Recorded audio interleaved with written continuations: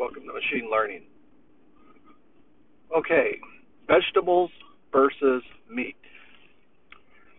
That's like saying,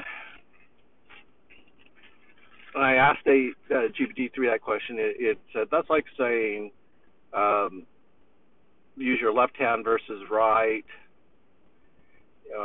It really didn't at first think it was irrelevant, but on the other hand, if you stop and think about it, even though it was trying to do that analysis in comparison, it was actually showing that one was better than the other.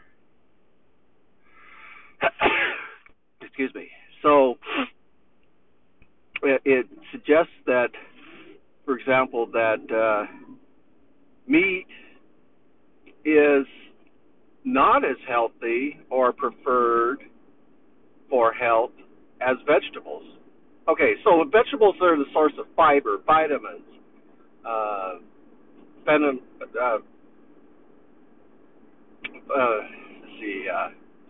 vitamin B, vitamin D. You have a good range of other chemicals that are very healthy for you. And meat, on the other hand, has lots of protein and energies and fats, but it doesn't have it's not high in or rich in vitamins. And so I remember that reading a long time ago about the Taoist martial artists who were largely vegetarian, and they did not eat lots of meat, and they were very healthy, and they had a very powerful energy system. So they're constantly studying the body, trying to get the energy flow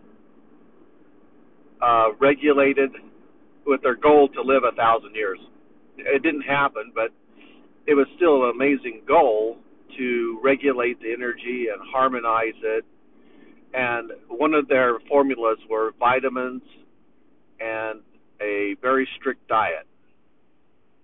Well, and like I've said before, that one of the advantages of the word of wisdom is that you are keeping your body fed with a food source that is very rich in vitamins, and that's vegetables.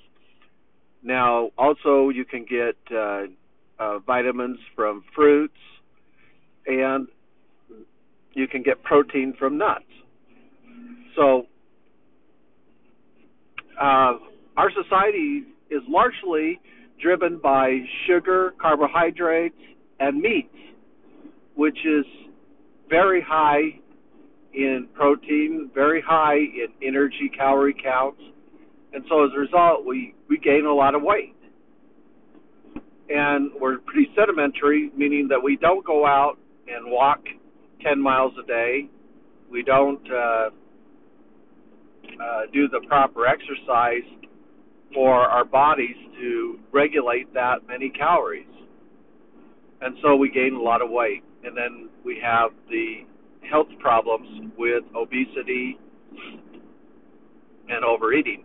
And even last night we ordered Big Macs, 2 Big Macs, and 20 pieces of chicken nuggets. And when I got home, we still had some chicken nuggets left over, and I was going to eat it. My wife said, "You don't really need that." And I thought about it, and I turned away, and I said, "Yeah, I don't." But this craving, this desire to overeat all the time, to gorge ourselves, is built within our society. You know, we look at food, and it's presented bigger, more appetizing, brighter colors, and as a result, they get the sales that they want. And so our food is largely marketed that way. Another thing that I was pointing out to her is sterilization of food seed or seeds, plant seeds, and I really don't like that because it allows for control of who can plant seed. And so therefore it becomes a quota. You're given so much seed to plant, and therefore the food supply is limited, not based on demand, but on supply. And then that seed can be regulated and quota distributed. And that's a disturbing trend. It's never been that way in the past, but in the future, we may see the cost of food climb very rapidly as scarcity increases. So countries that don't do that don't sterilize their seed, will be better off. Their food costs will be cheaper. Well, you look at third world countries where incomes are extremely low, and 60% of their income goes to providing for food. But then you get an idea of the need for technology to reduce the cost of food. And even I was looking at the cost last night, still was $20 some for dinner, and it was not really healthy in terms of overall benefits, because we were eating lots of meat, lots of carbohydrates, no vegetables really, and those are the types of meals that we constantly crave. So, of course, vegetables are going to be more very valuable. Now, also wheat. Wheat is also a very important grain that is needed in our body, and we those types of things are important for our health.